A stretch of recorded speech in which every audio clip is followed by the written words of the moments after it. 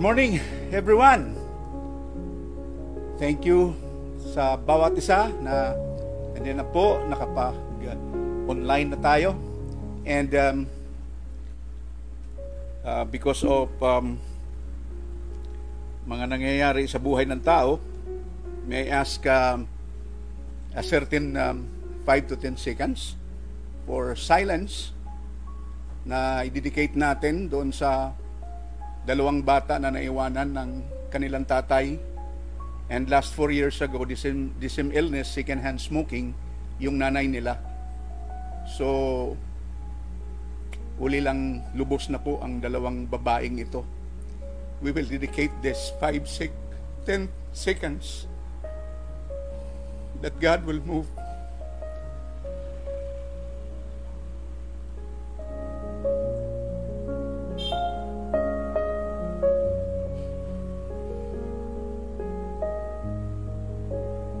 Thank you so much. Thank you so much sa pamilya ng Winmap. Thank you that there is always strength sa buhay natin dito sa mundong ibabaw. Lahat naman tayo ay lilisan. Nauna lang po talaga. 9 kaming magkakapatid. 3 lang kaming lalaki na pinagitnaan ng 2 babae. Lalaki, 2 babae, lalaki, 2 babae, lalaki. Ako yung nasa gitna. Yung bunso namin, ito po yung pass away. Kahapon, 9:51 p.m. Struggling po talaga ito for 1 year na about the second-hand smoking. Mayroon silang sari-sari store at talaga pong maraming naninigarilyo. And non-smoking po itong mag-asawa. And yun po.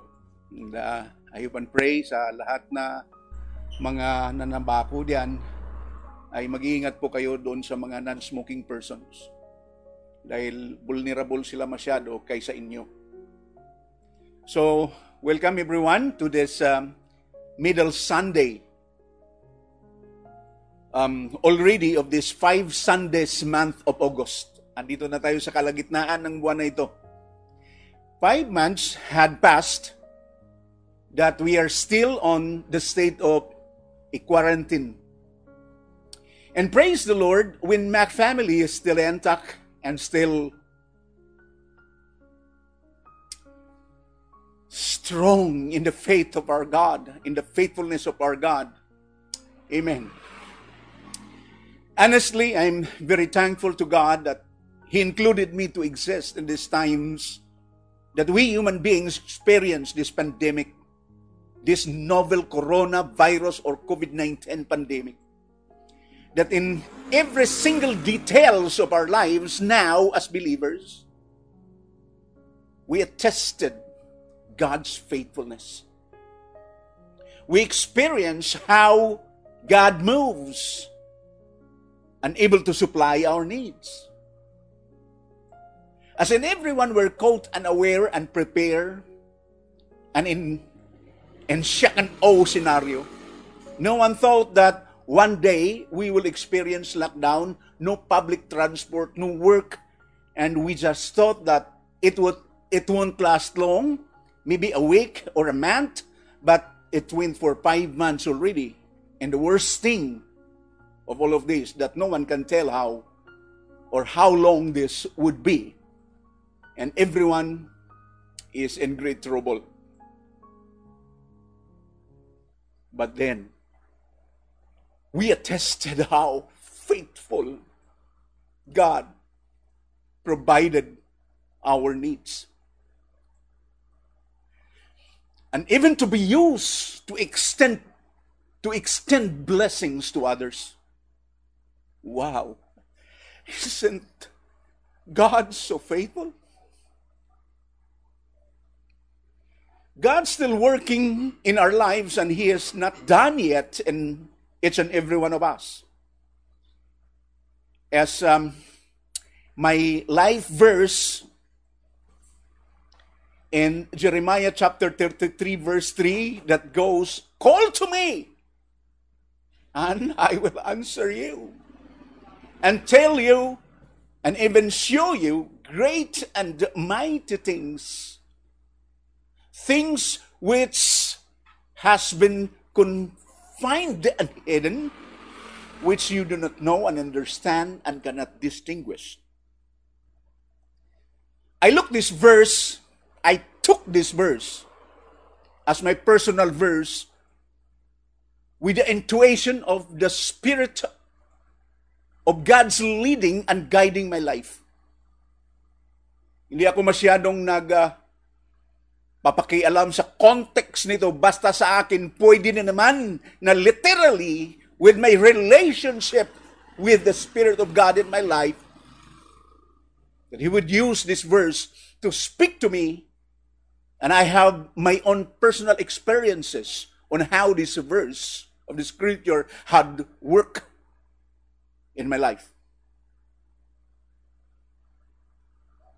But I'm not saying that contextual study is useless and irrelevant. Please don't get me wrong on this. I believe contextual study and its benefits. Now, there is one account in the Scripture I really stunned on how God has been faithful to the life of those He has chosen, that even people near to them attested God's faithfulness in their lives, and in turn made them worship and believe in God. Those people that riches in their influence, in turn they believe and worship God, the living God. Let us now read this part of Scripture, which is our Bible text this morning, in Genesis chapter 24, verse 26 to 27. Makita pa yung gawa nila. Turn side. Hallelujah. Genesis chapter 24, verses 26 to 27. Then the man knelt down and worshipped the Lord, saying, Praise be to the Lord, the God of my master Abraham, who has not abandoned His kindness and faithfulness to my master. As for me, the Lord has led me on the journey to the house of my servant's relatives. Oh, blessed be the reading and the hearing of the Word of God. And be with me in a short prayer. Heavenly Father, thank you so much, O Lord, for this morning. Declare, O Lord God, a victorious morning, our lives, O Lord God. Hallelujah. And thank you so much, O Lord, that you never fail us. Your faithfulness. You are so faithful in the lives of your people. You are our Father. And I am a father myself, and I know how to take good care into my children. Thank you so much, oh God. In the remaining minutes and on this preaching, I pray for your presence, Holy Spirit. Thank you so much. Open up our understanding once again in our hearts to receive revelations from you that will really encourage and even revive our spirit, that even in this middle of pandemic, we will rejoice because you are faithful and ever faithful God into the lives of your children. Thank you so much. This I pray, and we pray in Jesus' name. Amen. Amen. I entitle this preaching and the proclaiming of the Word of God today like this: the holy influence of God's faithfulness in our lives. Again, the holy influence of God's faithfulness in our lives. And for us to understand and have a more grasp of our Bible text this morning, let us read the background of this in verses 1 to 4 of this chapter 24 of Genesis. Hallelujah. And it says that Abraham was now very old, and the Lord had blessed him in every way And he said to the senior servant of his household, the one in charge of all that he had, put your hand under my thigh. I want you to swear by the Lord, the God of heaven and the God of earth, that you will not get a wife for my son from the daughters of the Canaanites among whom I am living, but will go to my country and my own relatives and get a wife for my son Isaac. According to the biblical account, Abram means the Father or God is exalted, who is later named Abraham, which means the father of many nations. Abram, a native of Ur in Mesopotamia, now Iraq, was called by God, Yahweh, to leave his own country and people and journey to an undesignated land, where he will become the founder of a new nation. Abram, which became Abraham, was a person who really found such relationship with God in a very personal way. He was a descendant of Shem, the son of Noah, who was one of those 8 people that God did preserve during the great flood, and Shem found favor with God, and so with his descendants. So God worked in their lives, and when the time that God should call for a person to become a father of great God's chosen nation, and eventually become father of many nations, God called Abram.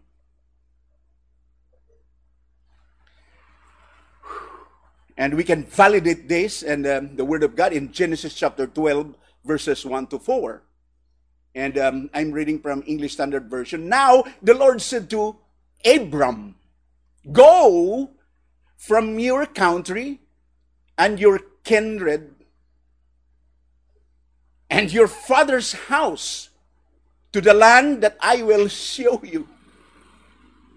I will make you a great nation, and I will bless you and make your name great, so that you will be a blessing. I will bless those who bless you,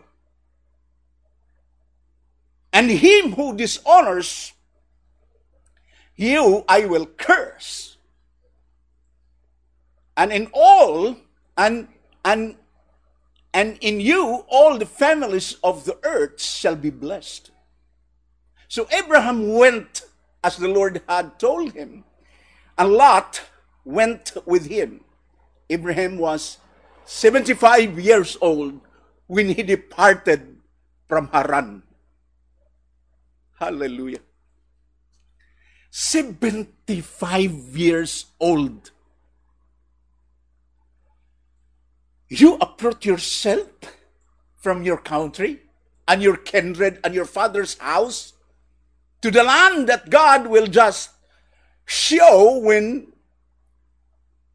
He will be there, or kung tayo ito we will be there. Ang sobrang labo. Wala pa, hindi pa alam kung saan. Isipin mo, lalakad ka lang. Sobrang labo. Yes, para sa atin. Pero sa tao na kinakausap ng Diyos, abay, siya ay siguradong sigurado. Sa madaling sabi, Abram obeyed the call of God in his life. Yes, ang daming pinagdaanan, asawa niya, baog, pero ang promise na pinaghahawakan niya ay gagawin siya ng Diyos into a great nation. And God changed his name into Abraham, meaning a father of many nations. As for all of us, God is not finished yet in our lives. Amen. Pero noong patapos na ang Diyos sa buhay ni Abraham, ito po naman ang ating matutunghayan. In Genesis chapter 24 verses 1 and 2, the first part of verse 2, Abraham was now very old. And the Lord had blessed him in every way.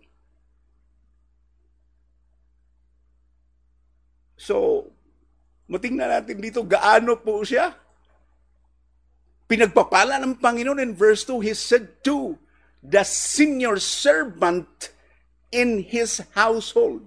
So, mayroong senior servant. So, maraming mga servants. Ganun po ito kayaman, ha? Ganun pinagpapala ng Diyos. The one in charge of all that he had. Ito yung inutusan niya na kumuha ng maging mapangasawa ni Isaac, the only son. God did bless him. Abraham in every way. Abraham as a senior servant in his household. Meaning na talagang pinagpapala ng Diyos.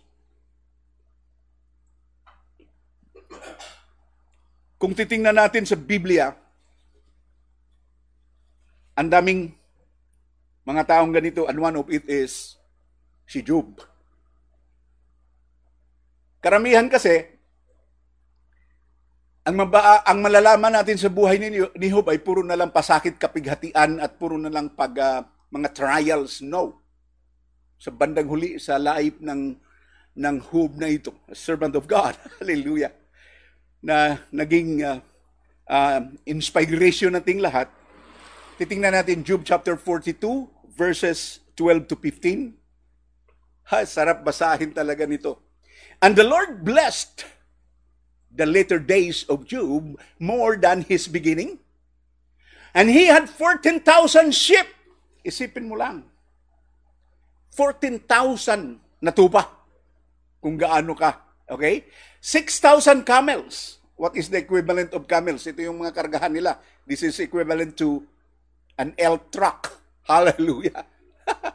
1,000 yoke oxen. Ito yung parang owner jeep. 1,000.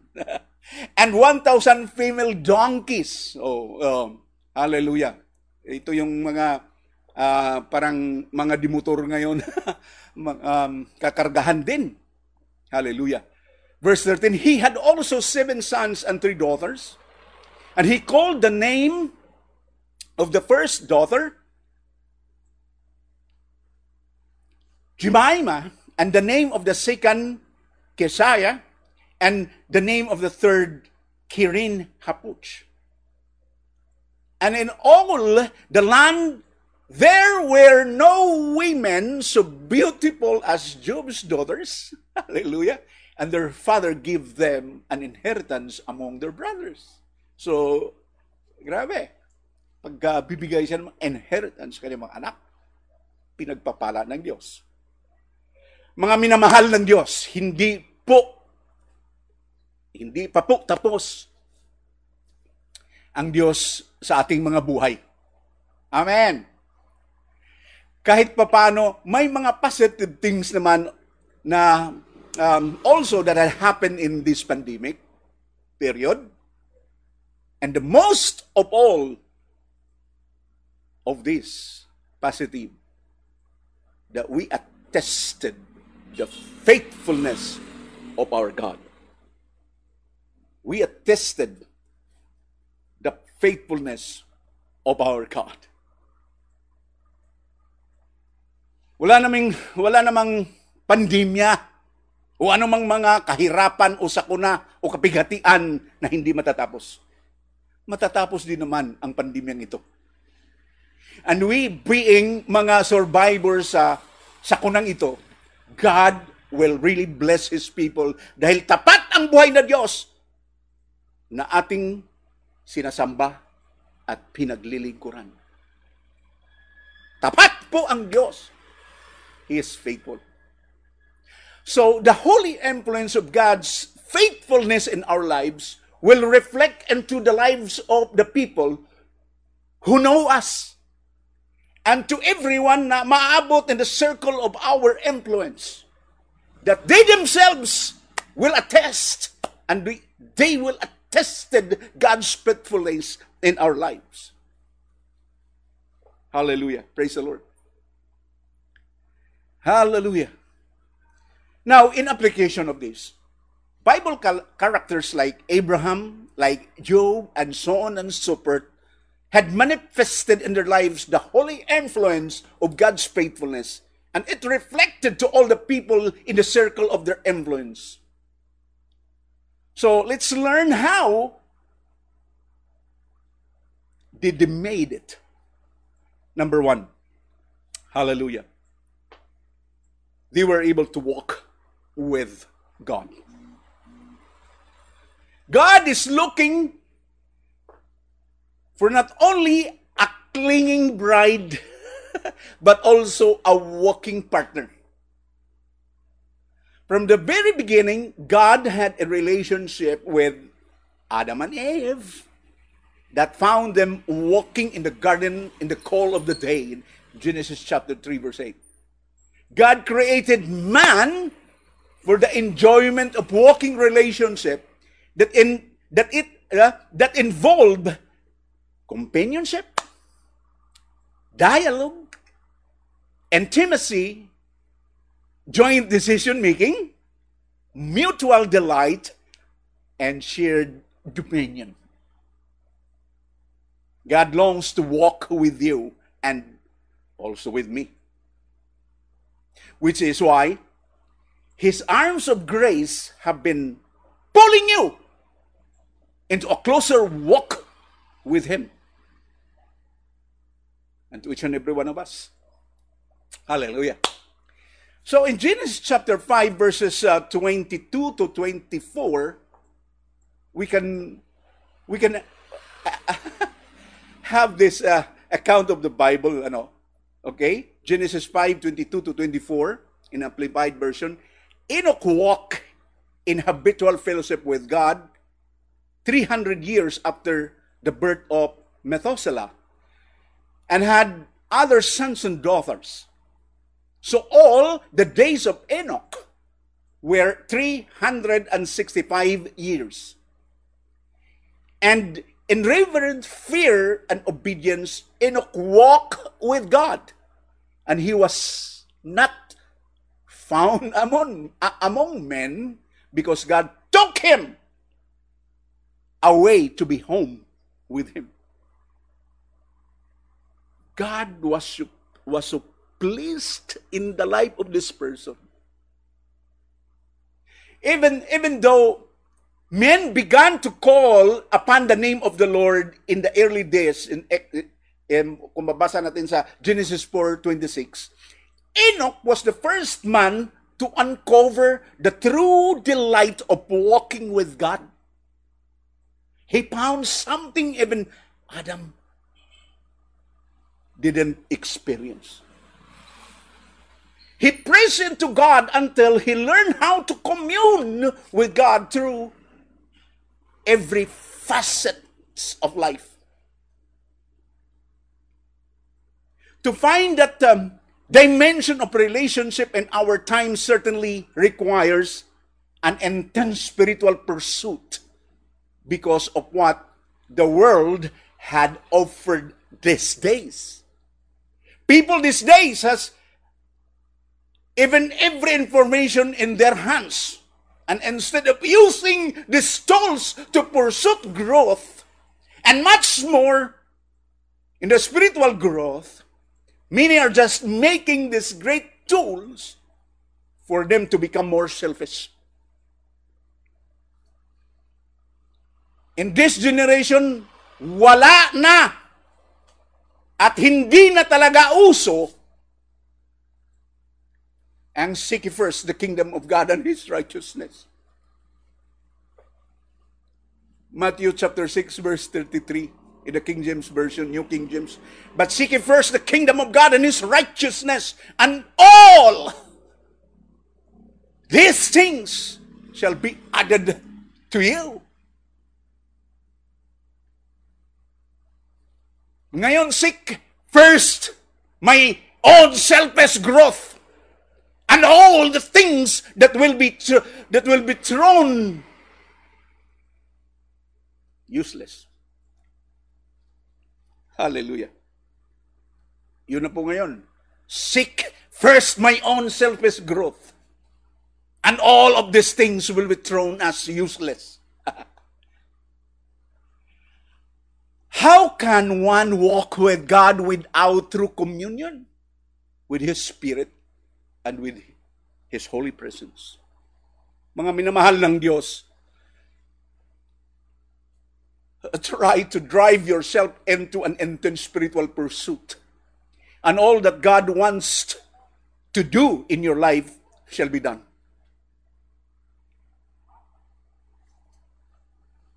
Hallelujah. Thank you so much, Holy Spirit. The second one, how did they did it? They remain obedient to the call of God in their lives. They remain obedient into the call of God in their lives. Obedience to God isn't always easy. 28 years in the pastoral life, gipanghinasa na ng mga pawn shop, wala na nga.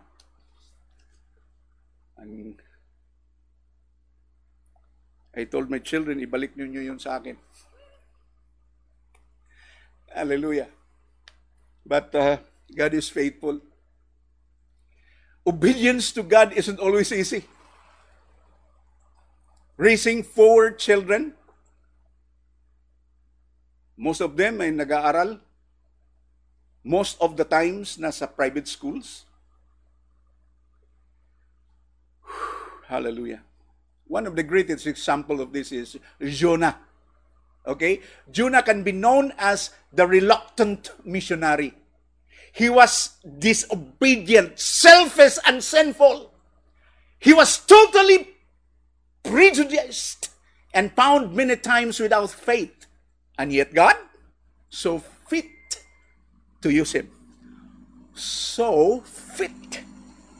Nakita ng Diyos that even this missionary ay talagang kagamit-gamit ng Diyos. Now that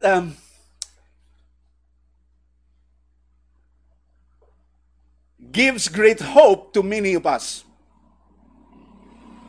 Okay?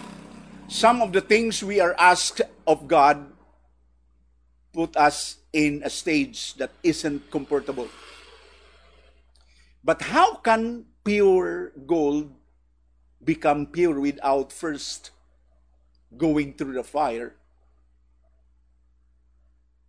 to rid itself of impurities? Ganun po talaga ang buhay. Dadaan tayo.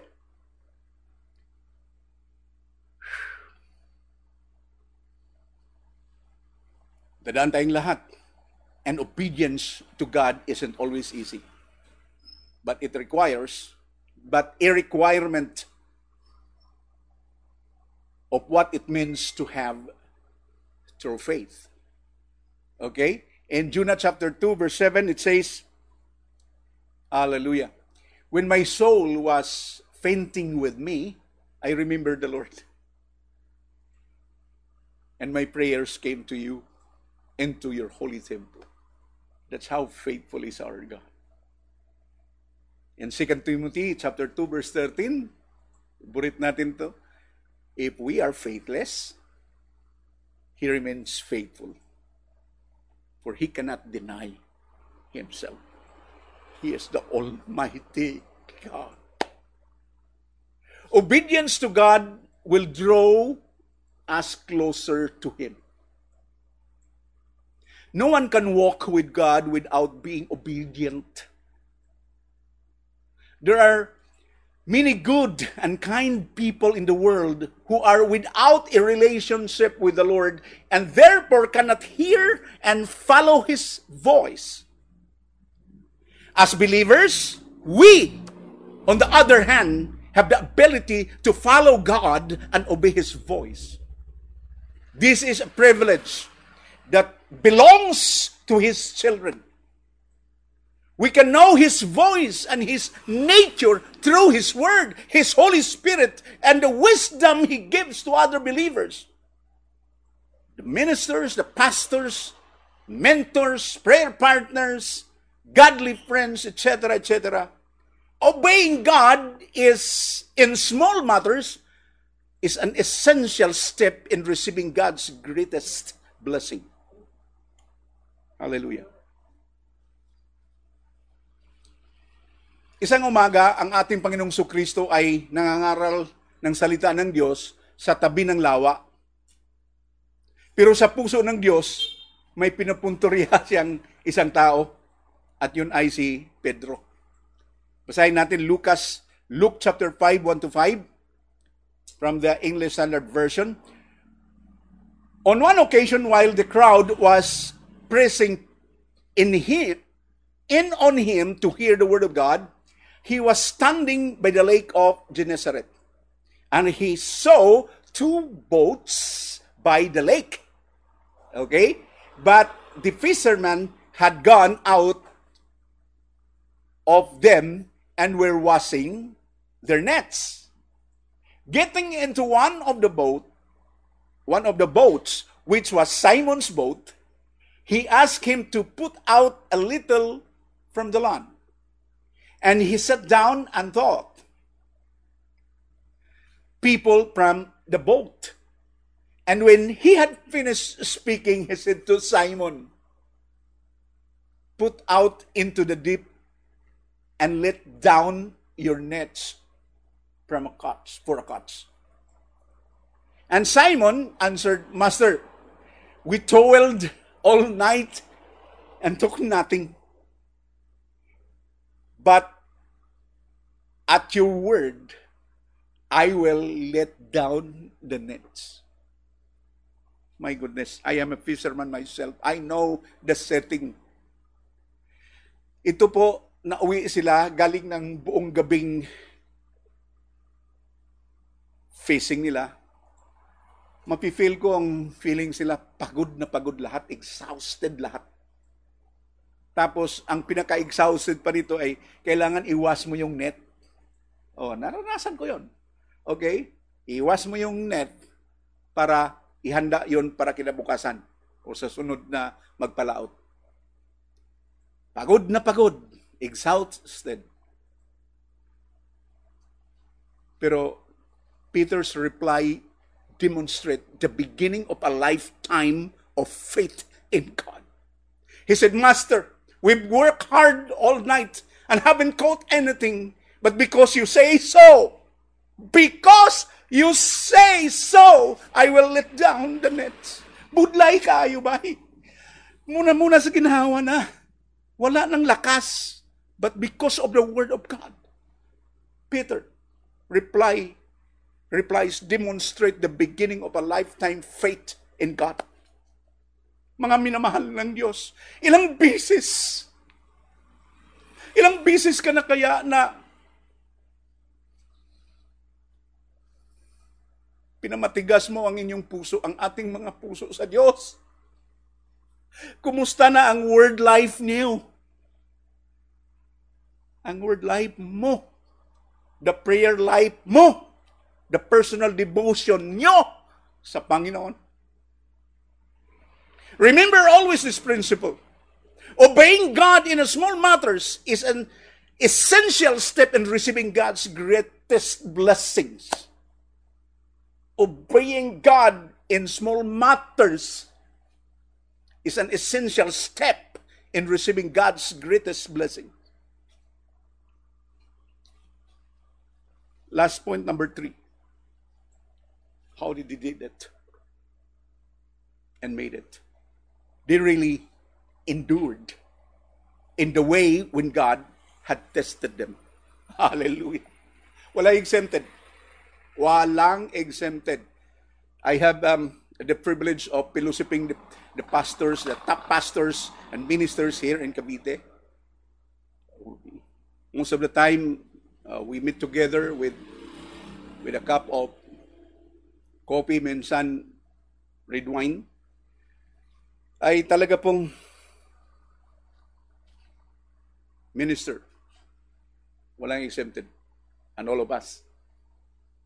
Kailangan testingan po ang inyong pananampalataya sa Diyos. Abraham was tested to walk with God and find that place na ituturo ng Diyos sa kanya kung siya ay nandoon na. Isipin mo. The greatest testing of Abraham was to offer his awaited child, Isaac, which God promised. Isipin mo, yung asawa niya, baog, tapos nagkaanak, 100 years old, tapos nagkakaanak, sabi ng Panginoon, i-offer. Hindi na nga siya matutulog ng buong gabi sa katandaan niya na mayroon siyang baby from his own blood. Tinitingnan niya yon at napaka-araw at gabi, nandun lang po siya. Pero ng Diyos nagsabi, offer that to me. Walang atubili ang pagkasabi ng Biblia. At tuloy doon nakilala ni Abraham, the Lord, thy God, as Jehovah Jireh, meaning God will provide. God knew that tayo yung mga anak niya na makakaranas ng pandemyang ito. This is certainly a part of God's testing to us, His people, these days. Let us look and read 1 Peter chapter 1, verse 7. And this one from the Passion Translation. But this only reveal the sterling core of your faith, which is far more valuable than gold that perishes. For even gold is refined by fire. Your authentic faith will result in even more praise, glory, and honor when Jesus Christ, the anointed God, the anointed one, is revealed. The objective of testing is to discover the truth. Okay?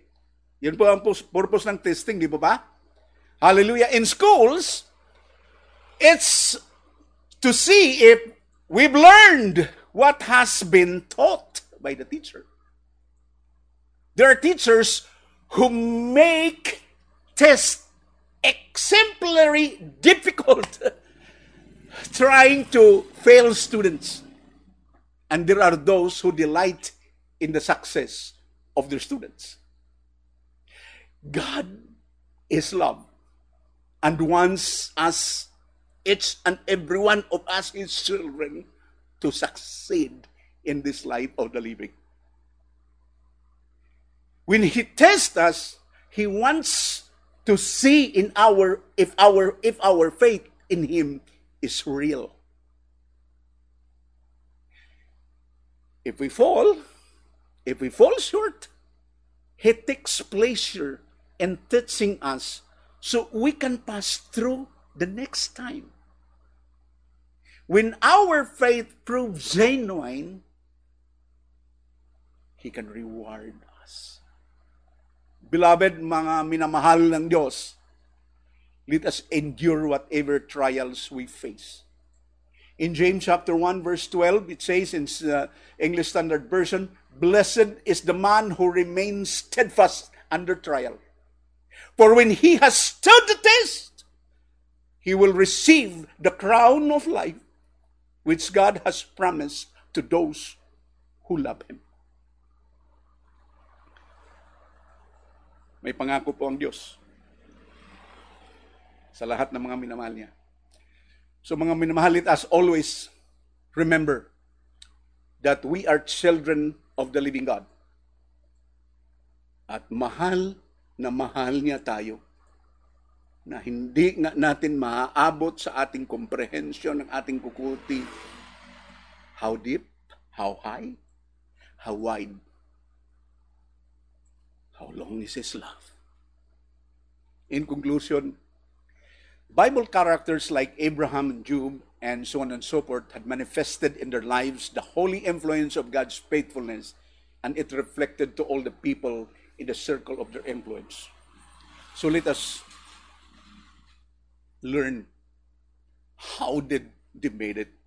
Number one, they were able to walk with God. They remained obedient to the call of God in their lives. And they really endured in the way when God had tested them.